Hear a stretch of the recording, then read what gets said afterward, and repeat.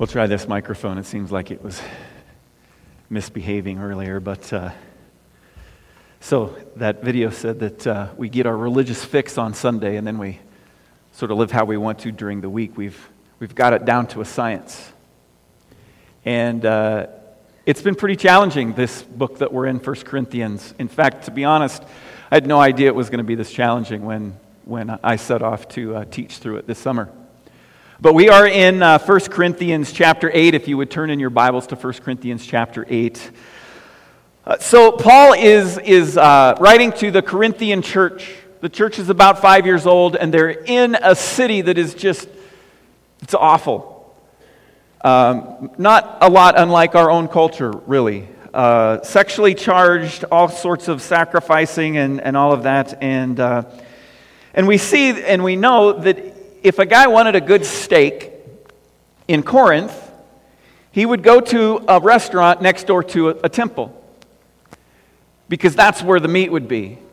See, not unlike the Jews, when they would sacrifice, there was parts of the meat that would be cooked and fed to the people. They didn't want it to go to waste. So this meat that they offered to pagan gods would also be offered to people. And there were questions among the Christians in that day.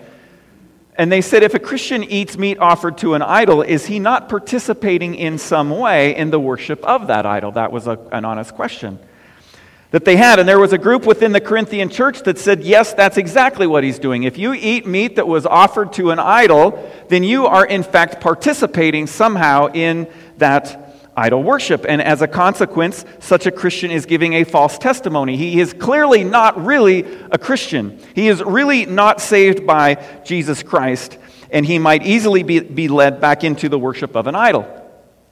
Now, there was another group, and we've seen through Corinthians so far, if you're just joining us, that there were these divisions within the church. One group would take this stand, and one group would take this stand, and then they would just be disunified. They would argue about what was right and what wasn't. But so there was another party that said, no, this isn't true. There's nothing to an idol. It's just a piece of wood. It's just a piece of rock or clay. How can you worship something that honestly doesn't even exist? How can we deliver these pagans from their idolatrous ways if we act as though there is something to this? We have to pretend that this isn't real. Thus, it's not that big a deal to eat meat that has been sacrificed to idols. It's perfectly good, and it would be wrong not to use it. It would be wasteful. It would not be good stewardship. That's where this second group is coming from. And actually, honestly, in our culture today, we're not so...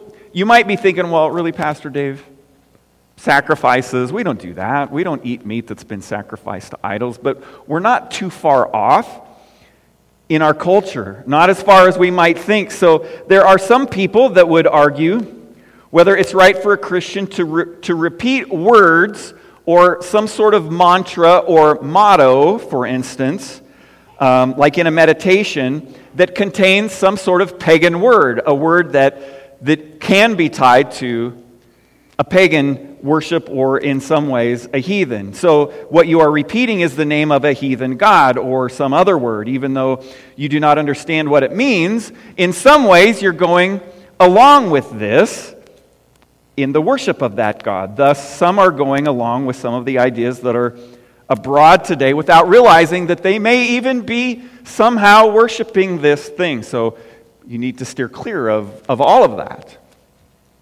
On the other hand, there are Christians in our culture today, and maybe this includes you, I don't know, who will not have a Christmas tree in their home because originally, way back in the day, it sort of got its idea in a pagan culture for pagan reasons. And they would say it doesn't matter what you assign to it today. What matters was what it was then. And there's this argument that can come from that, and this division. Easter eggs is another big thing. I mean, your mind has to be thinking of lots of things that are included in what I would call a gray area. Because there isn't anything in Scripture that says, thou shalt not have a Christmas tree. It's not there. Nor is there anything that says that we should. So we have this gray area that we have to try and navigate and figure out where do I stand? Where are my convictions? What would God say? What would Jesus? What sort of ideas would Jesus have about this? And there's this strong debate centered around questionable practices. In other words, practices that some believers feel are wrong but are not specifically forbidden in Scripture. There are obvious behaviors that are specifically forbidden. We looked at some of them in the last couple weeks. Sexual immorality is one of those, very clear, very descriptive, very specific. We know, and we can say with authority, that is sin. That's wrong. We should not do that. But there are other things that aren't. For instance, what about drinking alcohol? What about smoking? Card playing, wearing makeup, dancing, Sunday sports, or even eating out on a Sunday. And this was a big one with my grandmother.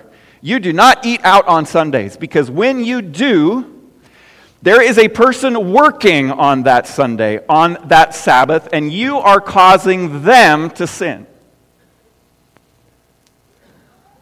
I hated that, because we never got to go to the Albin Cafe after church on Sundays until Grandma died.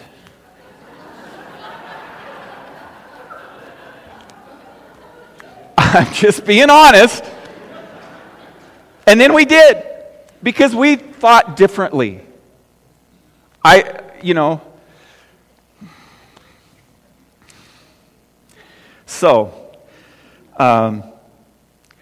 The hard thing is these issues can become divisive. They can divide us. And we really have to be careful, and that's what Paul is talking about today. There are things like stealing and murder and adultery and coveting. They're specifically covered, we can say with authority. But I cannot say with authority that you should not go out and eat at a restaurant on a Sunday. Because it's a gray area. The Bible doesn't speak to that. We're also given many commands to do good, like loving and worshiping God, loving our neighbor, helping the poor. Those things are black and white, right and wrong. If we don't do those things, that's sin. The Bible is clear on these, and it's important that we stick to that we're black and white on the things that the Bible is black and white on. And we apply the principles that the Bible gives us, that Jesus taught, as best we can into things where we're just really not sure. And I think honest discussion and debate on those things is important, because we want to come as close to Scripture and being obedient to Jesus as we can. There are many behaviors that are not commanded, commended, or forbidden in Scripture. So what do we do? What do we do? First of all, I think the issue for us is, how far does Christian freedom go in regard to behavior not specifically forbidden in Scripture? First of all, I want us to know this morning, and I want us to celebrate, and I want us to live in the freedom that comes in our relationship with Jesus Christ. We are free indeed. Jesus is the way, the truth, and the life. And no man, I had a conversation with someone on the phone this morning, comes to the Father but by Jesus. He said, I'm not very religious. I said, well, Jesus really wasn't either. In fact, it was the religious people that confronted him every day, that he had to stand up to. I said, the truth, sir, is that it's, what do you do with the name of Jesus Christ? Where are you with Jesus Christ? Because all of those other things we can have conversations about, and we should.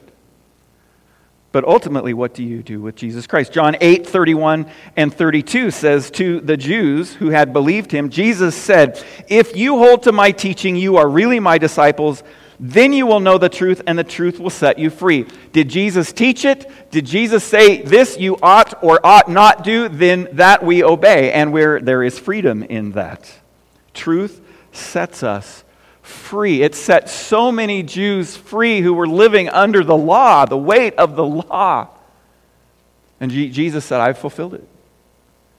The expectations have been met in me. 2 Corinthians 3, verse 17, Paul says, "Now the Lord is the Spirit, and where the Spirit of the Lord is, there is freedom." Galatians 5:1, "It is for freedom that Christ has set us free. Stand firm then, and do not let yourselves be burdened again by a yoke of slavery." We have freedom in Christ in 1 Corinthians 8, 1 through 3. If you look there in your passage, Paul says, "Now about food sacrificed to idols. We know that we all possess knowledge. Knowledge puffs up, but love builds up. The man who thinks he knows something does not yet know as he ought to know." I love that statement. "But the man who loves God is known by God." Paul acknowledges that the Corinthians can eat this meat without worry for themselves. God lifted the restrictions on food. Peter got a vision. Paul got a vision. It was clear.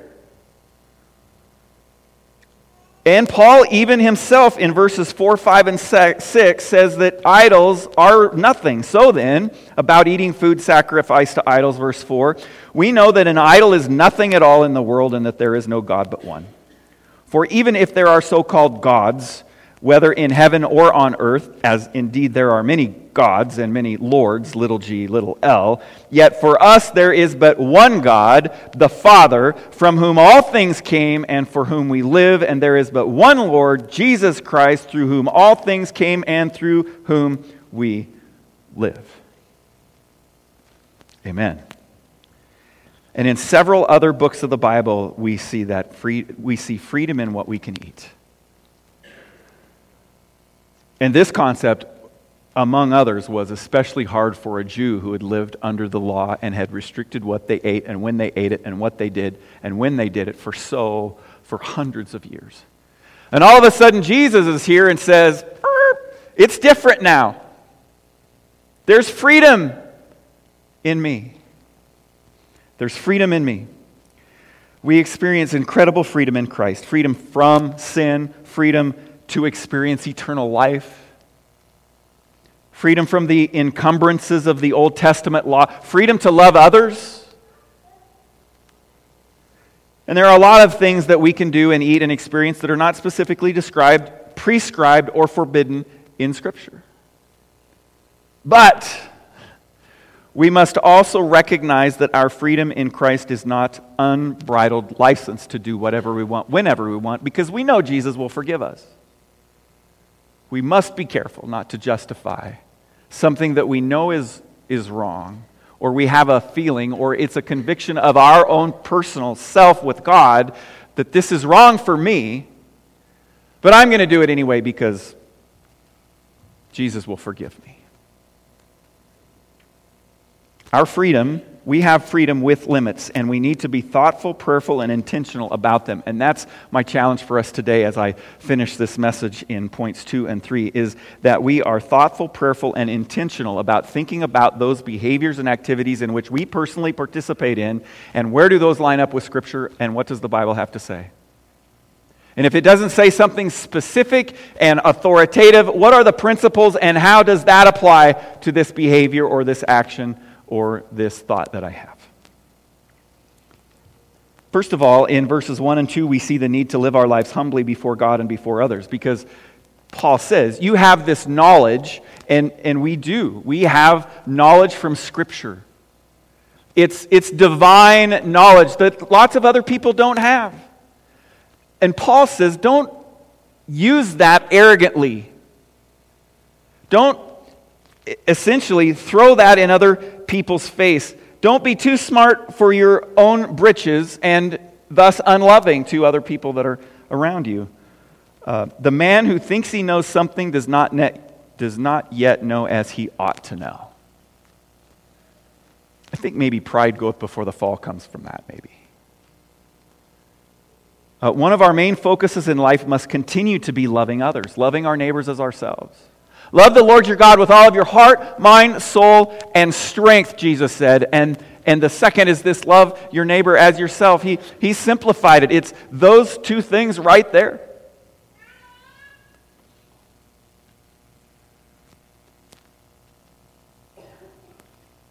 Because even though there are times when eating meat sacrificed to idols is okay, which Paul just said, he goes on to say there are also times when it's just not good. It's permissible, but it's not beneficial. He says that multiple times. Look at verse 7. But not everyone knows this. Paul's saying not everybody knows that it's okay to eat meat sacrificed to idols. Some people are still so accustomed to idols that when they see you eating it, they make the leap and assumption that you're worshiping that pagan god in some way, shape, or form. This is a very difficult position that some of our missionaries get put in. What is okay for me to practice knowing that this isn't a real thing, but also I need to be included in this group, and I want to show them that I'm trustworthy and that I'm open to those things, but yet I don't want to let them know, or I don't want them to think that this is okay. There's a word for that, and I can't think of it right now. Now, contextualization, when you combine two things. Syncretism, thank you. We synchronize our faith and the truth of Scripture with something else, like animism or ancestor worship. Well, that's okay as long as you can do that and that, well, can you really? What does the Bible say? Freedom with limits. So our decisions and actions do matter when it comes to what other people see in us. Here's an example that I always gave to the youth group students, and if you're a youth group student of mine in this room, some of you have 4 children, I might add. You may remember me telling this, but alcohol was a big question that youth group students would have because their friends were all drinking, and they would say, is it wrong? And I would say, number one, for you, yes, you're not 21. It's absolutely a sin for you. Number 2, I completely and 100% believe that the Bible says it is a sin to get drunk. Very clear. Drunkenness is a sin. But it doesn't say anything else. And so my personal belief is that a glass of wine with a steak or a cold beer with a pizza is okay. But, and this is what I would tell the kids. Let's say I was standing down on Main Street. It's the Lingle 100-year, or 100, it was 100, right? 100-year celebration, and there's Pastor Dave on Main Street with a Bud Light in his hand for all to see.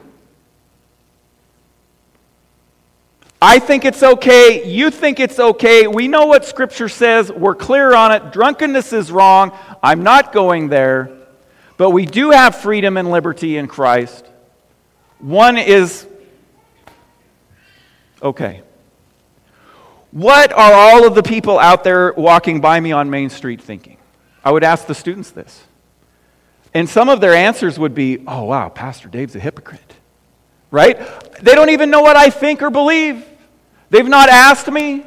They've not questioned me. They don't know what I really think about this. They just heap all of their, even if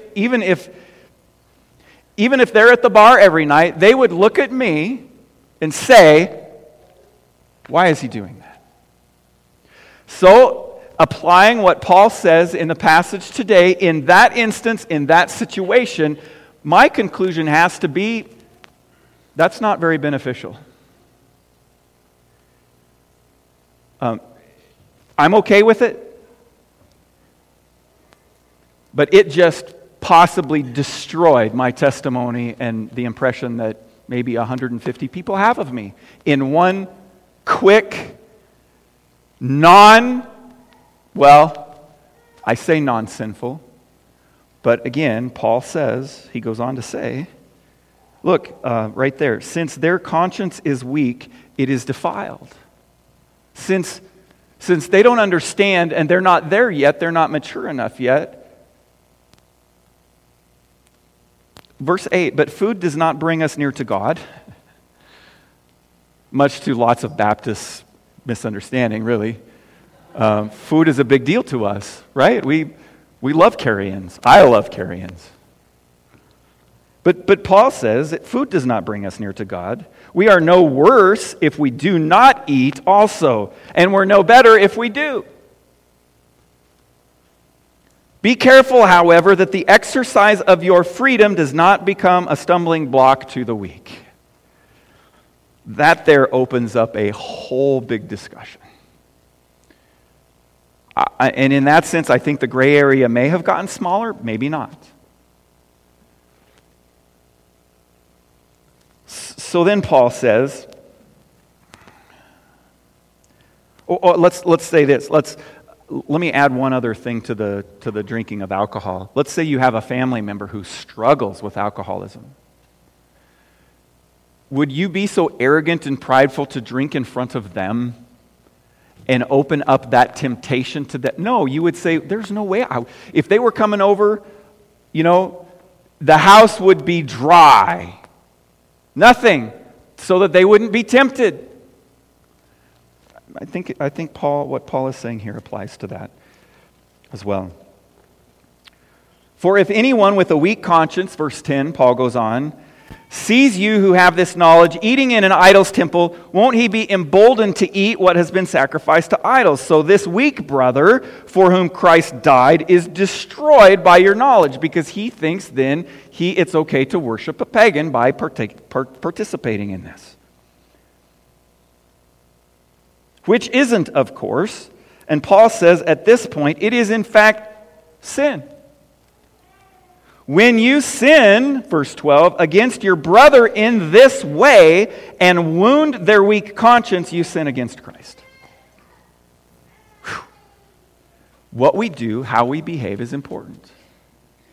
Even if Scripture does not forbid it, we must be careful and conscious of how our actions are perceived by others. We see Paul's conclusion there in verse 13. Therefore, if what I eat causes my brother to fall into sin, I will never eat meat again so that I will not cause him to fall. Paul says, if it's that big a deal to him, I'm not even going to eat meat at all. Forget the meat sacrificed to idols. I'm just going to stay away from it. Paul says it's that important. So after considering the consequences of my actions and decisions, Paul says, if it would in fact cause my brother to fall into sin, I just won't eat meat anymore. And my challenge to us is to evaluate our actions and behaviors, to pray that dangerous prayer, search my heart, O God, and see if there be any wicked way, even if I'm not sure it's wicked, and your Scripture's not totally clear. Am I in some way causing another to stumble? And help and ask the Holy Spirit to convict your heart with that and make a decision on that, and then go forward with your life. You can ask others, we can have conversations about this, but one person might say this is okay, and another person might say, oh, no, it's not. And honestly, in these gray areas, I think we need to debate, but we will have to agree to disagree.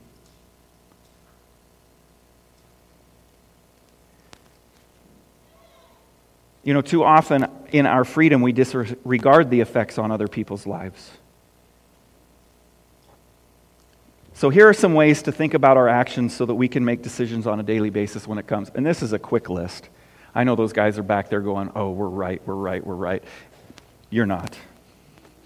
And it's a checklist from John MacArthur, and for lack of a better term, I called it the behavior checklist. I mean, I couldn't come up with anything. But these are just some words I want you to think about as you are praying through your life. God, are there some things in my life that shouldn't be? That I think they're white, and you would actually help me understand that they're black. The first is excess. Write that word, excess. This is the activity or habit necessary, or is it merely an extra that really isn't that important? It's something that I could take or leave. And if it's going to cause a problem for somebody, I should just leave it. Hebrews 12:1 says, let us throw off everything that hinders and the sin that so easily entangles, and let us run with perseverance the race marked out for us. The second word is expediency. 1 Corinthians 6:12, Paul said, all things are lawful for me, Paul says, but not all things are profitable. Is what I want to do helpful and useful, or is it just desirable? Let's ask ourselves that question. Emulation, 1 John 2:6. Jesus said, whoever claims to live in him must live as, Jesus didn't say this, John said this, whoever claims to live in him, in Jesus, must live as Jesus did. If we're going to do what Christ would do, our action not only is permissible, but it's good and right. If Jesus said do this, do it. An example, are we setting the right example for others, especially for our weaker brothers and sisters, or those who are not yet in Christ? 1 Timothy 4:12 would be the passage for that one. Evangelism, is my testimony going to be helped or hindered? I mean, I would be just as... Why not drink a Gatorade? Which I did. Nobody looked at me funny when I did that at the 100-year celebration. Will unbelievers be drawn to Christ or turned away from him by what I am doing? Will it help me conduct myself, as Colossians 4:5 says, to be wise in the way that I act towards outsiders, making the most of every opportunity? Edification, will I be built up and matured in Christ? Will I become spiritually stronger? 1 Corinthians 10:23, in a couple chapters, I have the right to do anything, Paul says, you say, but not everything is beneficial. I have the right to do anything, but not everything is constructive. And finally, exaltation. Will the Lord be lifted up and glorified by me doing this? I mean, I think of even some of the things that I do and say and think, and it's pretty challenging. So whether you eat or drink or whatever you do, do it all for the glory of God, 1 Corinthians 10:31 says. God's glory and exaltation should be the supreme purpose behind all of the things that we do. And I hope and pray that you have been as challenged this morning as I have, because I don't want to be the only one. Let's honestly approach the Spirit. Caleb, come on up here and finish. Let's honestly approach the Spirit and be challenged by Paul's words this morning. Not in regards to meat sacrificed to idols, but in regards to all of the other things that we do. And let's allow the Holy Spirit to speak to us in light of how we live our lives, so that the good news of Jesus Christ could be glorified and proclaimed, not avoided by those that we know.